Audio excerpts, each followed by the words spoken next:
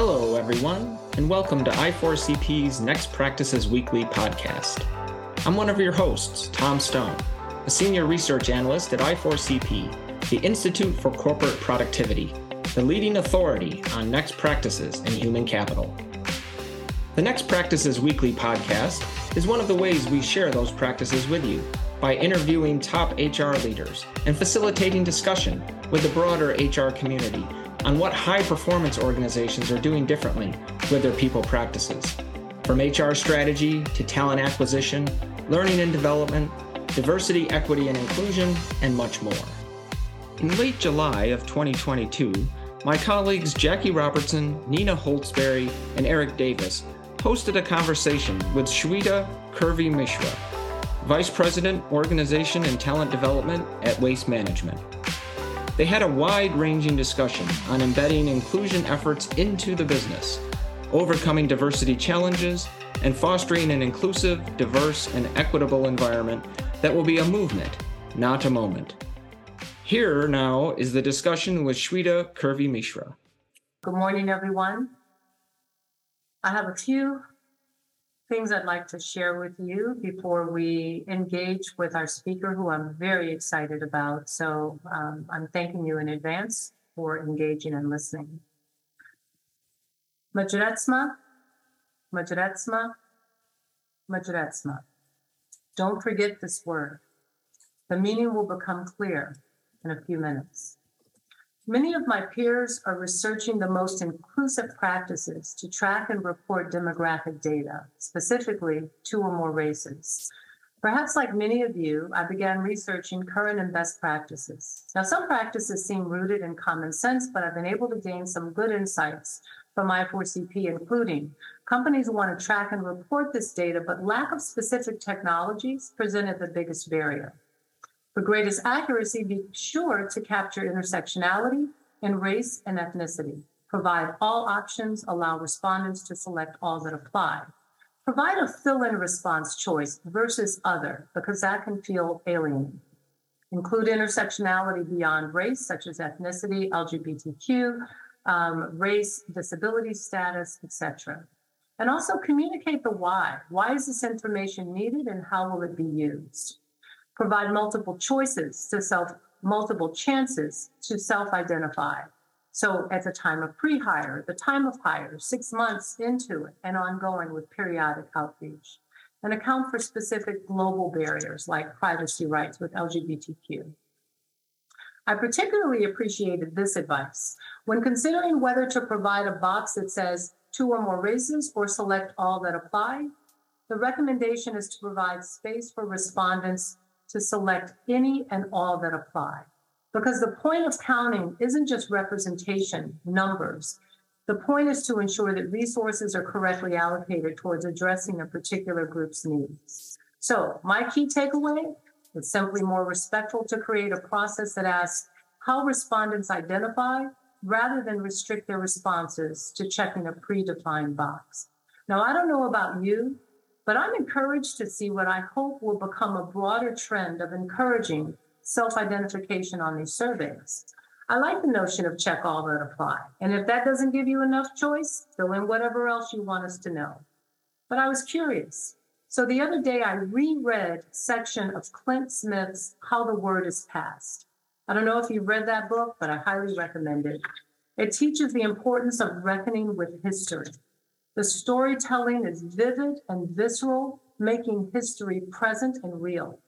And in Hope Wabut's very powerful review of this book, she tells us that Clint Smith repeatedly encounters resistance from white Americans to believing the horrors of the past.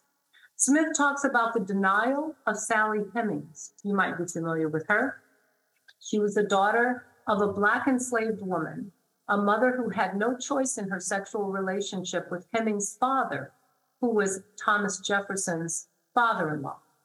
And Jefferson himself began a relationship with enslaved Hemings, which she had no power to refuse, when he was in his mid-40s and she was only 16, fathering her 6 children.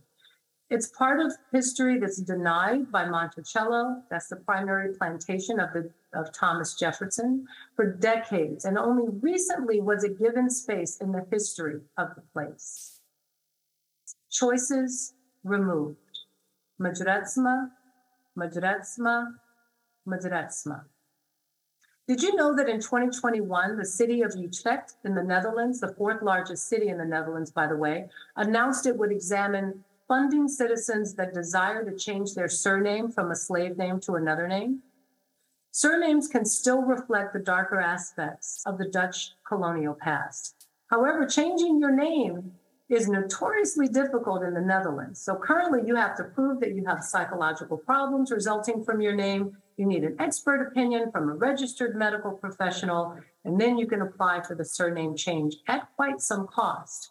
According to Maria Baumer, March 4th, 2022, the city of Utrecht addressed this in a resolution statement, saying, "It is inhumane that Surinamese and Antillean Dutch, who are descended from enslaved people, have to suffer daily from their last names. By the way, these naming practices were an intentional act. Slavery and everything that was derived from being African was systematically diminished. It's difficult to trace the descendants of slaves through the standard forms of genealogy. Even with 23andMe, it's so difficult." So Ms. Baumer goes on to say, for Black and mixed Blacks, descendants of slaves, the slave name they bear can often feel like one of the few connections to a past that has been deliberately erased. And I say, once again, no choice. Majoretsma, Majoretsma, Majoretsma. The Dutch slave trade saw over 600,000 Africans enslaved in colonies stretching from Indonesia to the Caribbean islands.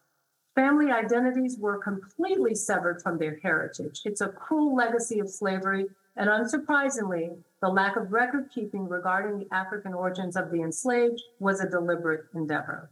Many Dutch plantation owners named their slaves random names. So some who bought and sold enslaved people used numbers. So for example, a slave from Sierra Leone would be labeled woman number 5 from Sierra Leone. In some instances, post-abolition in 1863, emancipated slaves either chose new names or were given them by local authorities. So for Linda Nooitemir, she's the chairman of the National Institute for Dutch Slavery History, her surname, Nooitemir, means never again in Dutch. You know, the shame of it all, those emancipated slaves' names were chosen for them by their Dutch owners without regard for the humans they named, without regard for their identity or recognition of the enslaved person's connection to their native lands, their families, their history, their cultures, or their customs. Some examples of Dutch naming practices include names of Dutch towns spelled backwards. When slavery was abolished, these names were carried over to the public register. Some of these slave names make no sense in the modern world, and they also symbolize dehumanizing processes of slavery. Majoretsma is one of those random surnames forced upon enslaved people by their Dutch owners. What does Majoretsma mean? It has no meaning. Majoretsma is Amsterdam spelled backwards. Adding insult to injury intentionally serves or severs any human connection to one's past. So for those of you who might be in the throes of creating your surveys to collect, track, and report demographic data, I hope you'll consider leveraging the survey insights that I shared with you today. My thanks to my dear colleagues at I4CP for their incredible research and insightful next practices. I hope you all will create the space needed for people to self-identify. I hope you create the space for intersectionality across a broader spectrum of race, ethnicity, disability, gender, and gender identity. Self-identification is deeply personal and should not be underestimated as it relates to your ability to create a more inclusive culture and a culture of belonging. Our history tells us that our ancestors had no choice. As DE&I practitioners, you have the power to give employees a choice. Do your part, create a space for everyone to check all that apply. Thank you for listening. I'm very excited to introduce our guest speaker today, Shweta Kurvey-Mishra. She's the Vice President of Organization and Talent Development at WM. So Shweta, welcome. We are very happy to have you today. Thank you so much for having me. Absolutely. It's my pleasure. I want to go back to, first of all, I want to kind of talk about what's top of mind for you, but maybe you can kind of weave it into the quote that you shared with us. I love it, by the way. And I understand this comes from your father. Do what you like and like what you have to do.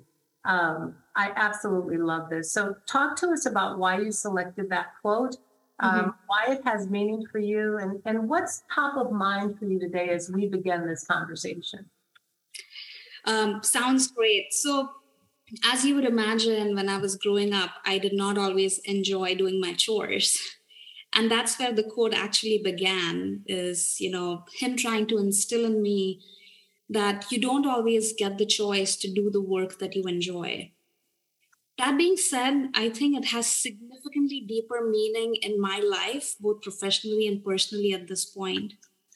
When I think about doing what I like, I'm really talking about being able to pursue both my professional and personal passions.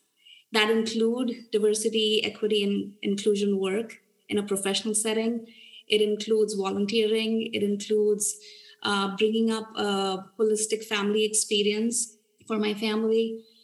And the other part of liking what you have to do, there are so many things that I wish were done differently or wish were done better. And I cannot boil the ocean by myself. So how do I inculcate the passion areas that I have into chipping away at those areas that I wish were different or better? So that's kind of how I apply that quote in my life today. Significantly deeper meaning than when it actually started. I love that. It sounds like your father not only had great wisdom, but he also knew you very well as an individual. And I hear you about the chores thing early on. So can you talk a little bit about, I want the audience to get to know you a little bit more in terms of your professional background and work. Can you give us a little bit more on your professional background and what is the work that you are doing and leading at WM? Sure. So I have been extremely blessed and fortunate to have a really wide and versatile career within the HR function. I've been part of Fortune 150 companies, a privately owned, family-owned company, and right now Fortune 200 company, both in North American settings as well as global settings. I've had a list of opportunities as a business partner, both in the field and corporate worlds, as well as COE roles like the one I currently have.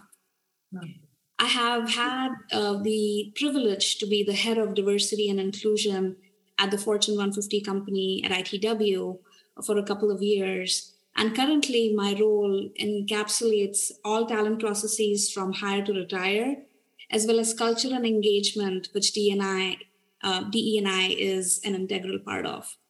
Mm-hmm. So I'm really excited about the work because I'm passionate about it. I believe there is a way to be practical about it and see results in a meaningful way. And we are trying to focus on those areas. Like I said before, we cannot boil the ocean. And I kind of want to ground us in the fact that the DE&I journey at WM is fairly recent. It's about 3 years ago that we truly put intentional focus on this work. And so it's new for us. And the approach that we've taken is ensuring that we have a diverse set of voices, no pun intended. And we have a diversity inclusion council that's made up of business leaders, corporate leaders, field leaders across different levels in the organization that help us inform our strategy. We've ensured that we maintain focus on those key areas that are the most meaningful for the business. And a lot of that is around focus on internal as well as external bits. So talent acquisition that allows for representation, diverse representation into the organization. And then internal work that goes around creating a workplace where everybody believes and feels that they can thrive and live up to their own potential. Mm-hmm. So we have a lot of work going on with employee resource groups, partnerships that allow for engaging and connection externally and internally, and a lot of other things that I'm sure we'll get into. I love that. And, when we talked not too long ago, Shweta, you shared a lot about how DE&I work is being done, not just in all of the areas, which is important, but specifically in talent acquisition. Mm-hmm. And I was intrigued by some of the work that you're doing there. What's driving, I think about the Great Resignation. I think about how difficult it is to get talent. So quite honestly, I was pleased to hear about a lot of your focus there. But what is driving the need in talent acquisition in terms of, is it, recruiting greater volume? Talk to us about that. Sure. So putting things in context, between the years of 2018 and 2020, we hired anywhere from 8,000 to 11,000 people across the board at WM. This include field operations roles as well as corporate roles, blue collar, white collar, etc. In 2021, we hired almost 15,000 employees. So it's a drastic increase in the volume. And it basically told us two stories. One, that it was a good problem to have because the business was doing well and we were increasing volumes. Two, that we probably had a retention risk and we weren't able to retain the ones that we were hiring. Mm-hmm. And it was critical for us to ensure that we were widening our talent pools instead of fishing in the same talent pools. So here are a couple of things we did. One is we really assessed what our diversity sourcing practices were and methodology was. And if I'm being perfectly honest, there wasn't any. We had a few independent partnerships here and there. We had a fragmented approach. We did our best. We believe we had good faith efforts going out, but there wasn't a holistic strategy around it. Two, a lot of our talent acquisition folks wanted to do the right thing, but didn't have the skills and the training and the resources that they needed to do it. So we had devised a holistic, unified strategy. We called it our diversity recruiting strategy on a page, and we had very specific work streams that followed that process. We upskilled and future skilled 100% of our TA staff, which means we had them go through diversity, equity, and inclusion training that taught them how to source from diverse talent pools, that taught them how to look for talent with transferable and applicable skills and not just ones that had all the boxes checked on their resume. But even better, it equipped them to help the hiring managers and their partners to source, hire, interview, and select candidates that were focused on the competencies as opposed to the eyeball scan of appearance or what was on the resume, etc. And I think that made a huge difference. I'm very proud to say once we launched this, I would say close to 96 or 97% of all slates had at least one diversity candidate on it. So it showed meaningfully in terms of metrics and measurable analytics when we invested in our talent acquisition group. Wow, I completely appreciate that shift to more of a competency-based entry requirements. A question there. Is that similar to skills first? So you're looking at the skills that they have first versus, pedigree and et cetera. Okay. Yes. Let me ask you this. So when you talk about competency-based, do you all have any particular assessments? I've heard other people comment that the minute you say assessment to a potential candidate, some of them might not show up for further interviews. And so have you had that experience? And what are the particular ways that you assess candidates before they come into the job? And have you had success with them continuing to follow through and not being scared off, if you will? Yes, that is such a great question, Jackie. I'll say we've been very thoughtful and intentional about where we use assessments. And at this point in time, we only use it for our executives. So we use it for our VPs and above, and in certain cases, senior directors as well. And here are the reasons for that. From a candidate experience standpoint, having them go through an assessment creates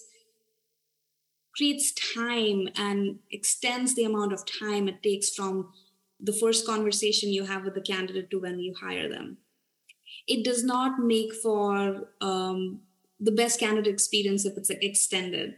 That being said, we are very focused on how we interview them and assess them without the assessments through competency-based behavioral questions, through being thoughtful about the consistency of how we ask those questions, through setting the context and expectations with the hiring managers and interview panels, making sure they are diverse and inclusive, making sure candidate experience is at the center of it all.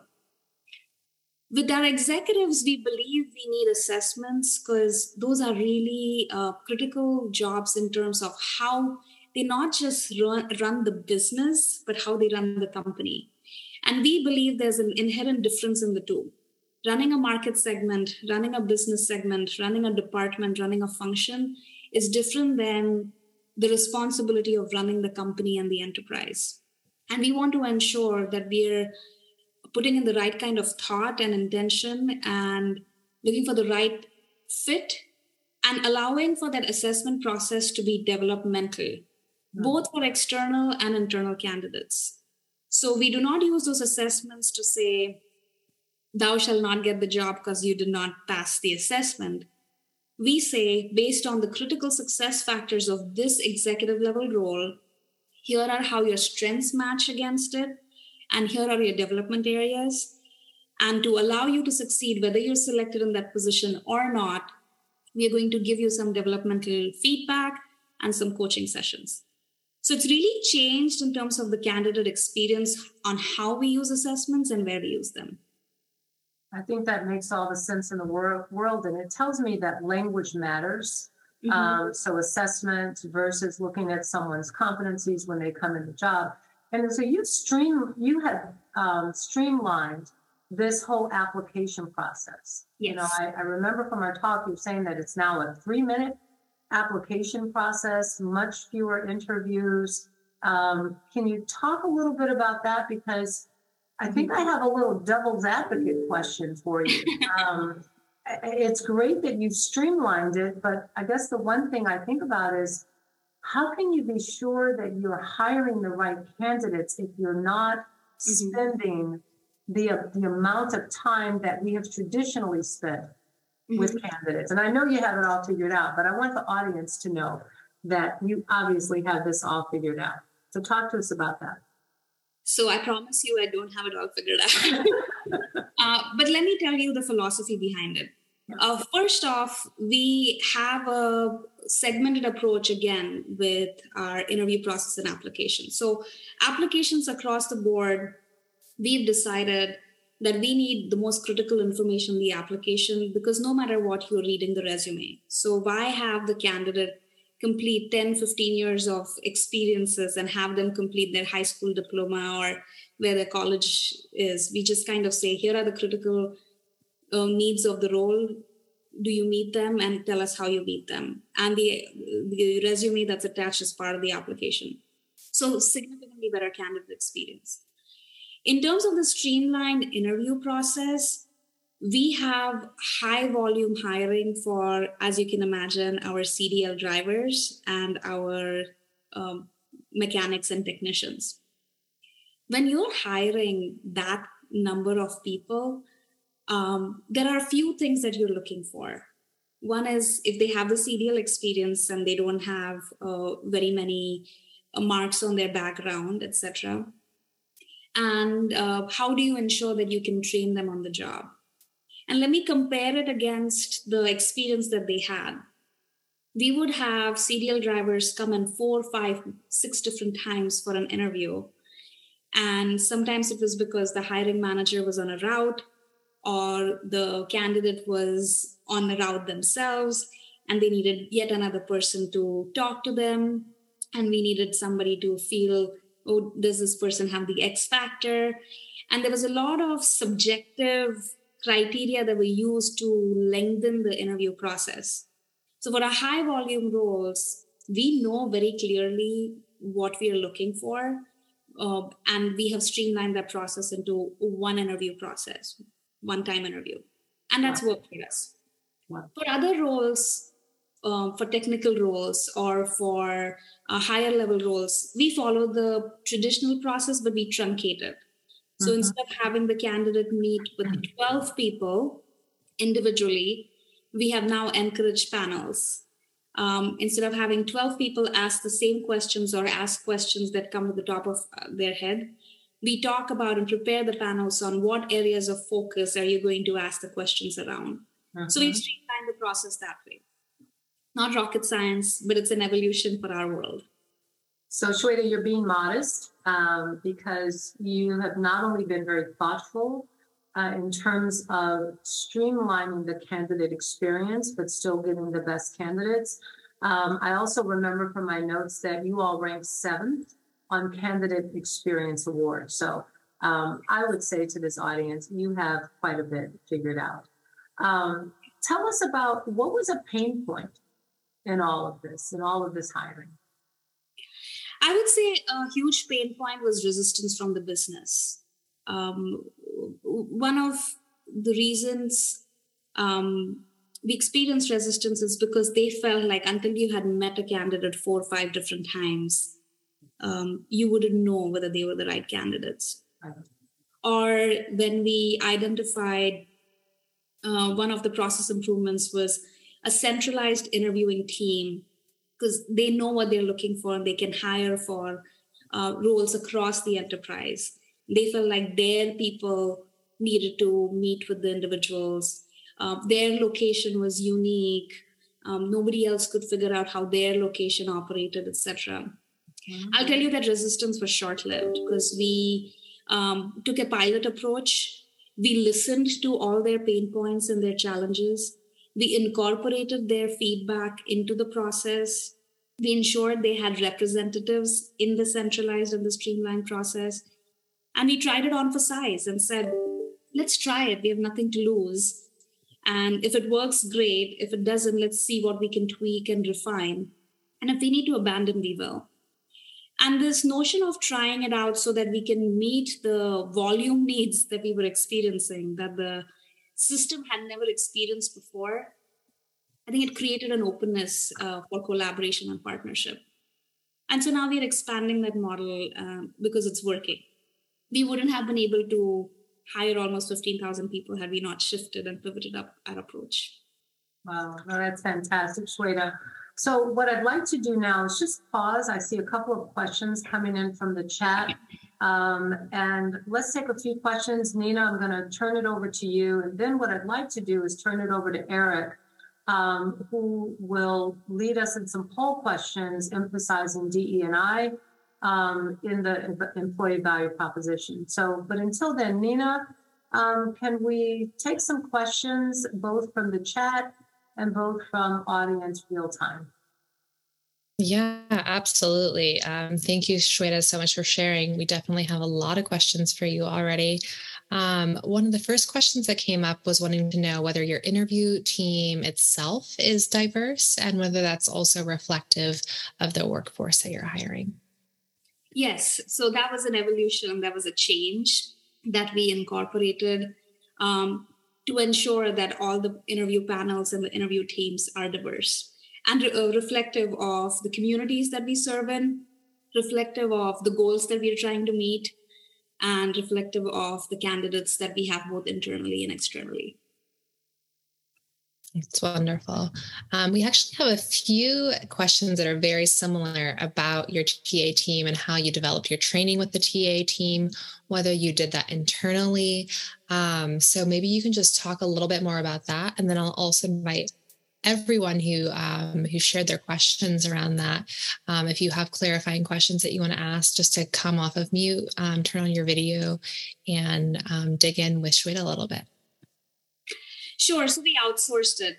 We didn't feel like where we were on the maturity scale that we could create content that would be meaningfully valid and credible for our TA team. So we worked with an external partner, and the name is escaping me right now, but I'd be happy to follow up if anybody's interested.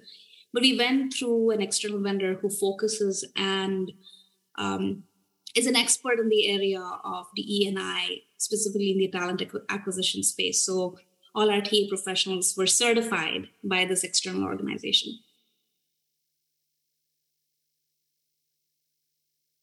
Yeah, I think that a lot of people on the call would definitely love to hear who that vendor was and how you found that training to be impactful. Like, what behaviors did that change?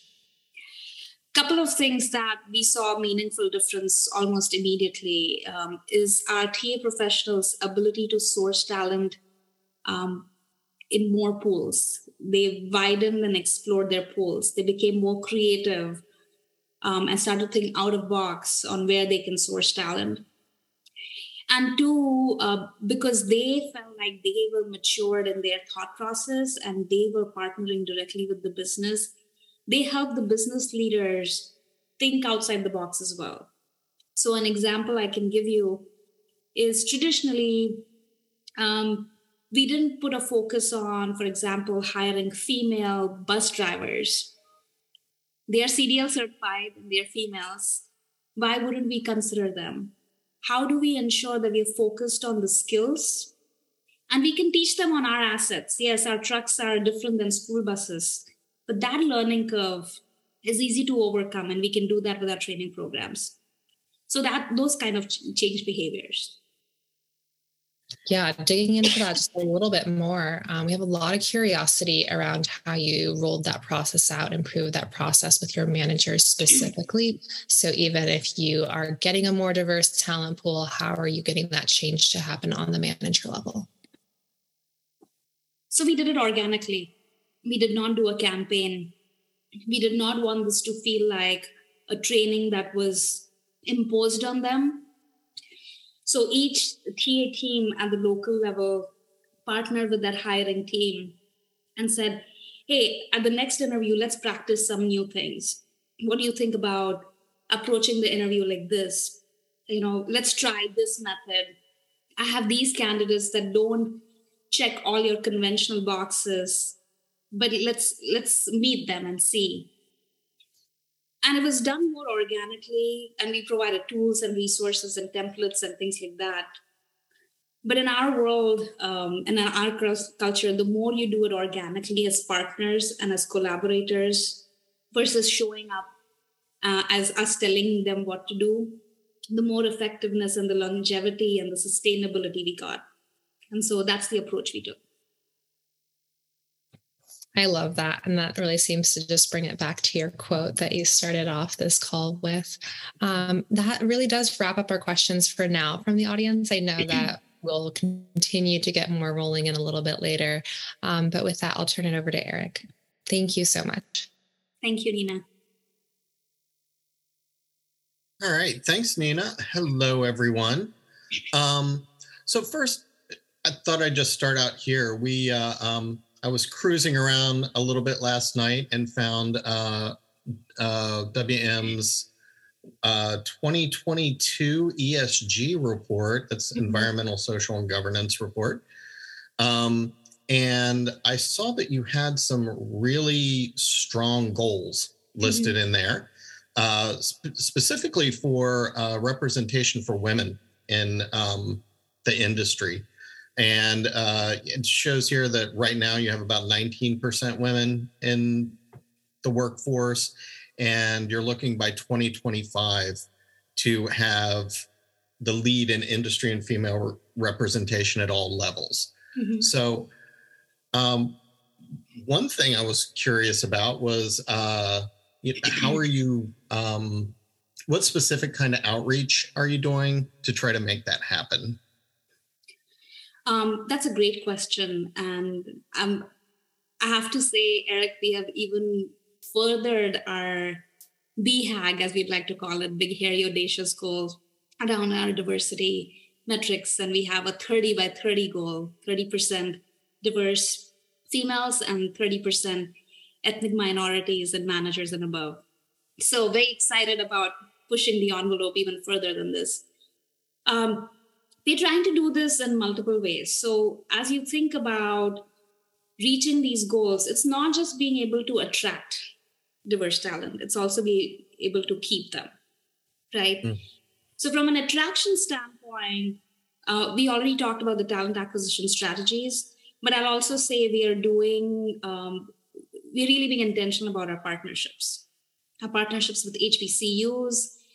We have partnerships with organizations like the Fairy God Boss, the Mom Project, a lot of other companies that allow us access into not just the talent base, but also understanding the motivational reasons why somebody would want to join an organization like ours. Another aspect of partnership is we have this program called IEP, or Innovative Employment Pathways. And this program is specifically focused on the overlooked and underserved.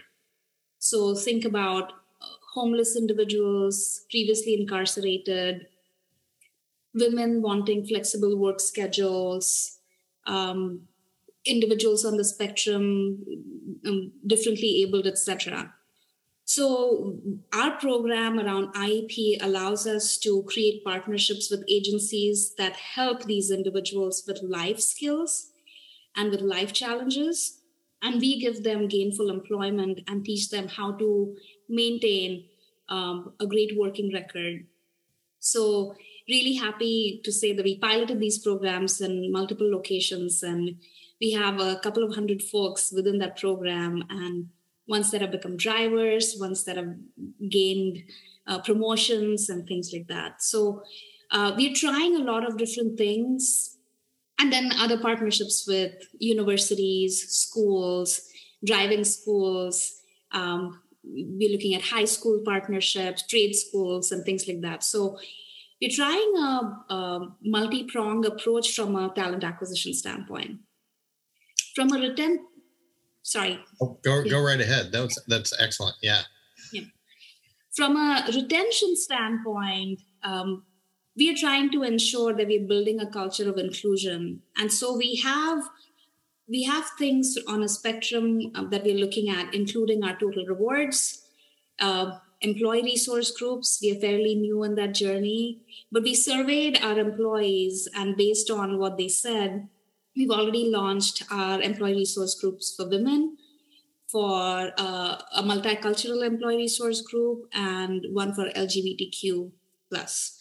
So it's and we're doing it, making sure that we are balancing a top-down approach with a grassroots interest. Because my experience has been, if those employee resource groups aren't grassroots-led, then it feels like a corporate directive. And what we've done to circumvent that is we've identified business champions in each of our 18 to 19 business segments, and we provide them the resources and tools. But then they get to what I call glocalized programming. They have the global approach, the enterprise approach of what we are providing, but they can localize and contextualize what it means for their own areas. And we've been very successful. So very new in the journey, but our membership has gone up and the engagement is really encouraging. So I know, I think we have plans for Jackie to ask a little bit more about some of the ESG or the ERG groups that you're kicking off soon. Was there anything else in the employee value proposition that you're changing to help to try to make these goals? I don't know. I know some people sort of focus on paternity leaves, things like that, to try to encourage, make some shifts like that. I didn't know if there's anything else you'd like to highlight. Sure. So when we started thinking about what an employer value proposition is, we wanted to tie in our strategic business framework, what we believe are our commitments and values, and those are all on our website, and ensuring that it's leaning into our ESG goals as well as our diversity and inclusion goals. So we look at it from the perspective of a 6C model. One is compensation, so making sure our pay practices and total rewards are inclusive. And so we have a work stream that works on that. Our culture, which we talked about a little bit. Our colleagues, so making sure we are creating an environment where people enjoy working with each other, for each other, and with each other. Career, creating career opportunities that are skills first. That is slightly an evolution for our organization, where we are doing selections for our leadership development programs or selections for our training programs based on critical success factors for the job and the competencies that this individual displays. And we go around the circle around those 6 C's and those pillars to make sure we are storytelling in an effective way. We are creating our total reward strategy in an effective way and being holistic with our approach versus looking at it ad hoc. Mm-hmm. We are not there yet. So I couldn't tell you that here are the 7 or 12 things that we're doing from an employee value proposition that we think is going to land perfectly.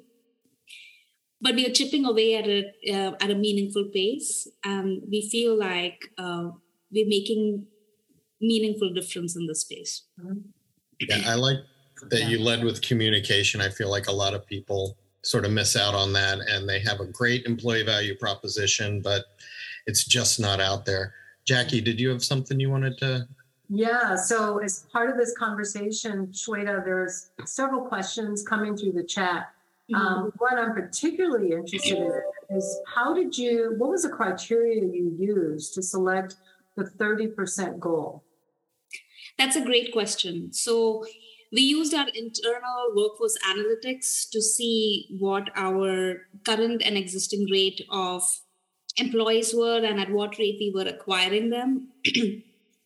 We also did a market study based on geographic factors, and we partnered with one of the big 4 firms to give us access into the demographic data of the talent that exists in all of the regions. We extrapolated some of those numbers and with an analytical point of view, created that number.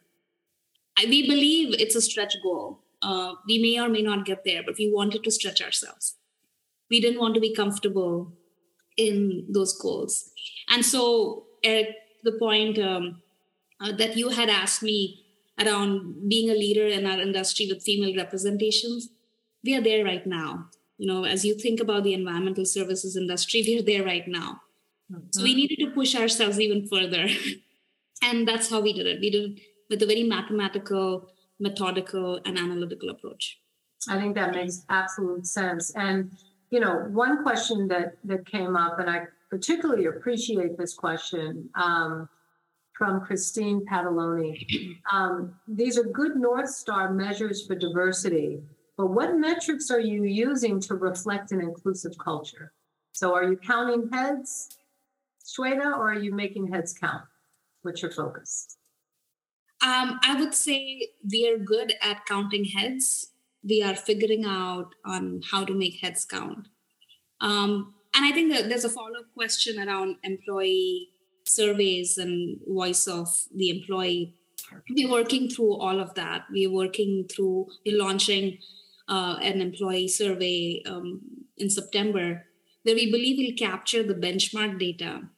That part we haven't figured out yet. Like I told you, Jackie, we haven't figured out everything. But I think anecdotally, which I'm always afraid to share anecdotal stories because, they can be biased.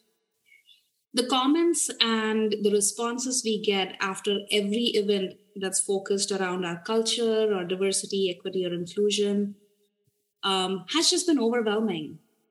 Comments like, I feel like I can be myself. This is the first time and the first employer that's made me feel like I can bring my whole self to work. It was amazing to see an executive talk about her journey as she was coming out. It was fun to cook paella with our Hispanic leader. Just the comments that we are getting, which I know we tabulate and we identify trends, have been wonderful and are directionally accurate, but we still have some work to do on the measuring of the inclusiveness. Remember, we are still very new in our journey. I think you have more figured out than you're giving yourself credit for. The questions continue to pour in. Eric, can we continue with questions for a couple of minutes? Yeah, let's go to Jessica Pastor. But Jessica, would you mind coming off mute maybe and sharing your question? Yeah, so we do an engagement survey at our company, and we partner with Gallup and have been doing that for a couple of years now. But I want to incorporate diversity or DEI specific questions into this survey. I just don't know if doing it from like a blind survey perspective, we're going to yield the kind of feedback we would like to see, or if it would be more effective to do focus groups. I just, not knowing as we're embarking in this journey, do people feel comfortable being frank in person through dialogue and discussion, or if you have found surveys to be more effective? But it sounds like you're just starting your survey journey this year. Mm-hmm. I think this needn't be an either or approach. It can be a both and approach. I think the survey results gets you some level of critical mass and empirical quantitative data that you can marry then with the qualitative data that comes out of the focus groups. I can't sit here and tell you that I know what that looks like and means, but that's the approach we are taking. We are doing focus groups. We are doing voice of the employee work at the local level with small groups. I think it's really important that when you do focus groups that you're doing it with a professional mindset around how to ask questions, how to create psychological safety in those focus group environments, and how not to lead the witness in those environments. And I think that is very hard if you're trying to do it internally. So I think this could be a both and approach, and you find a way to triangulate the information. Okay, thank you. I agree. I've noticed that a lot of time it's good to start with the quantitative and then go to qualitative afterwards. Because once you've disaggregated that big employee survey data, that's where you're going to really know where it's good to set your focus groups and drill down to get to specifics. Let's see. Jackie, did you see any other questions we should grab before? I see a couple of comments, but I think those are all the questions for now. Eric, would love to have you engage this audience in your polls. Okay. All right. Let's switch to a poll. This is to set up a little bit of data that I'm going to share next, but this is as a result of the challenging talent market. Is your organization placing greater emphasis on its commitment to diversity, inclusion, and belonging as an element of employee value proposition? So yes, no, plan to in the next 12 months, don't know, or other. And while we wait to get a few results on that, so were there any other ways, Shweta, that you've been leveraging DE&I practices specifically to help attract and retain talent, maybe that we haven't covered quite yet? We covered quite a bit. Yeah, we did. The other thing that we're trying to do, I think I mentioned it peripherally, is create a strategy around meeting individuals when they are 18 and above and in high school, and creating a vision or visibility to what careers within environmental services could look like for them. So there's not a lot of females that grow up and say, dream to be a garbage truck driver. But I think a lot of individuals in this generation respond to the fact that we are making a difference in the world. We are creating a sustainability platform that allows us to leave the world better than how we found it, and that the work that they're doing is meaningful and purposeful. The other piece, as we think about it, is how do we maintain the excitement in individuals around our industry. So if you think about little kids waiting for their trash truck drivers, making cookies for them, writing cards for them, they are excited. They want to be on the truck, and they really want to grow up to become trash truck drivers. Our branding and communication team, and as we're working on how do we storytell around that excitement and that passion, and how do we maintain it through middle school, through high school, through working individuals. So there's a lot of things that we are looking at. It's very important to not get lost in trying to do everything at once, and sometimes wanting to solve this problem can require a multi-pronged approach. But what works for your organization may not work for mine, and vice versa.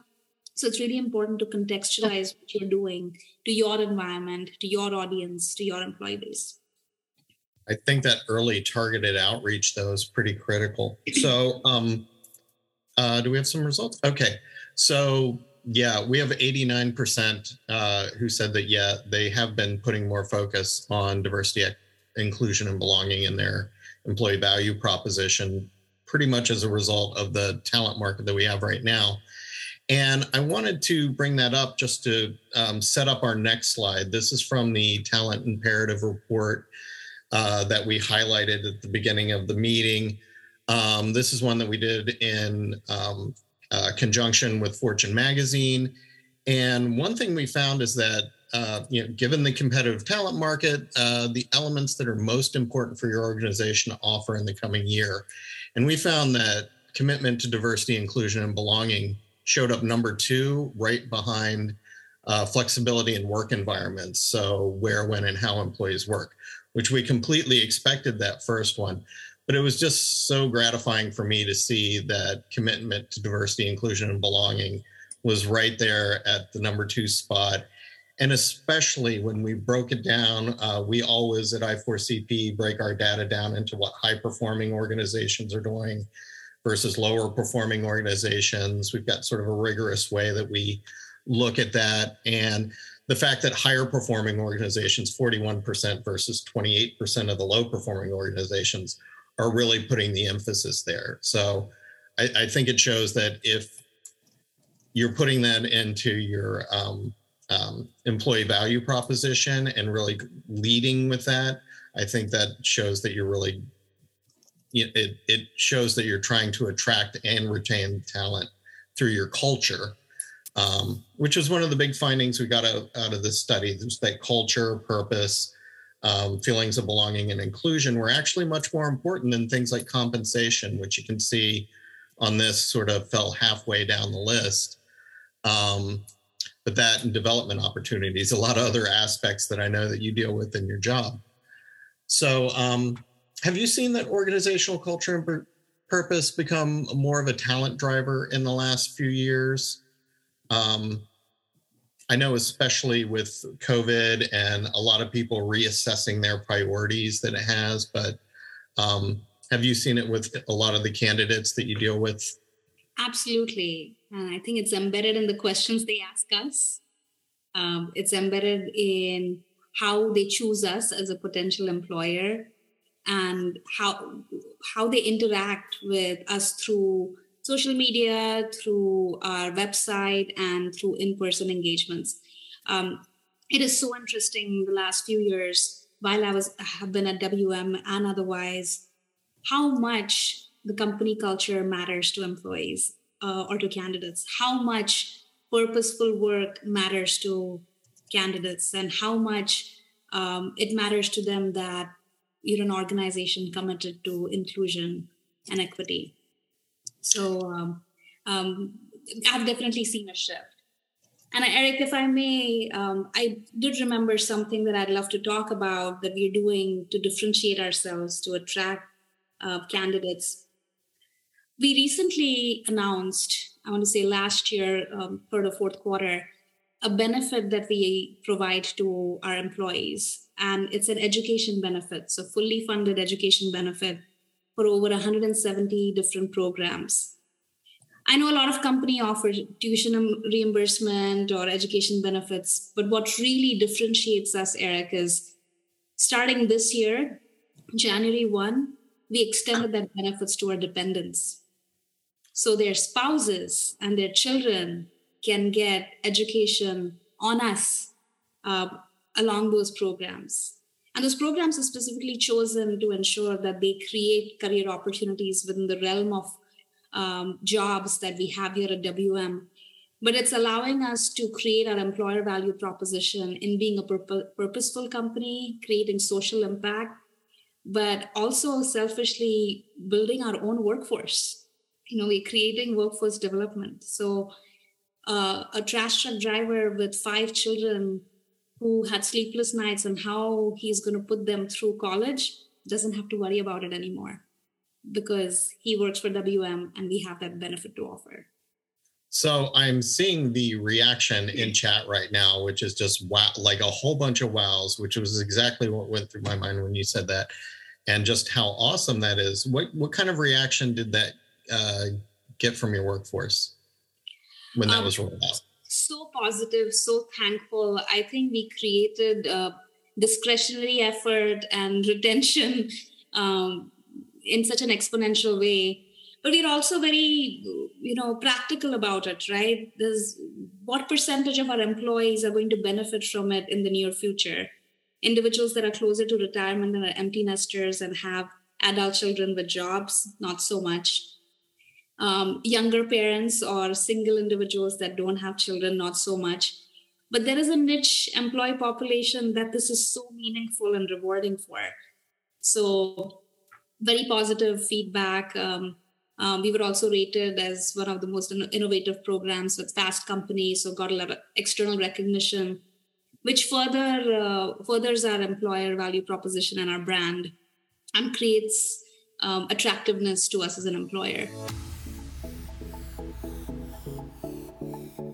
Thank you for listening to this episode of I4CP's Next Practices Weekly podcast.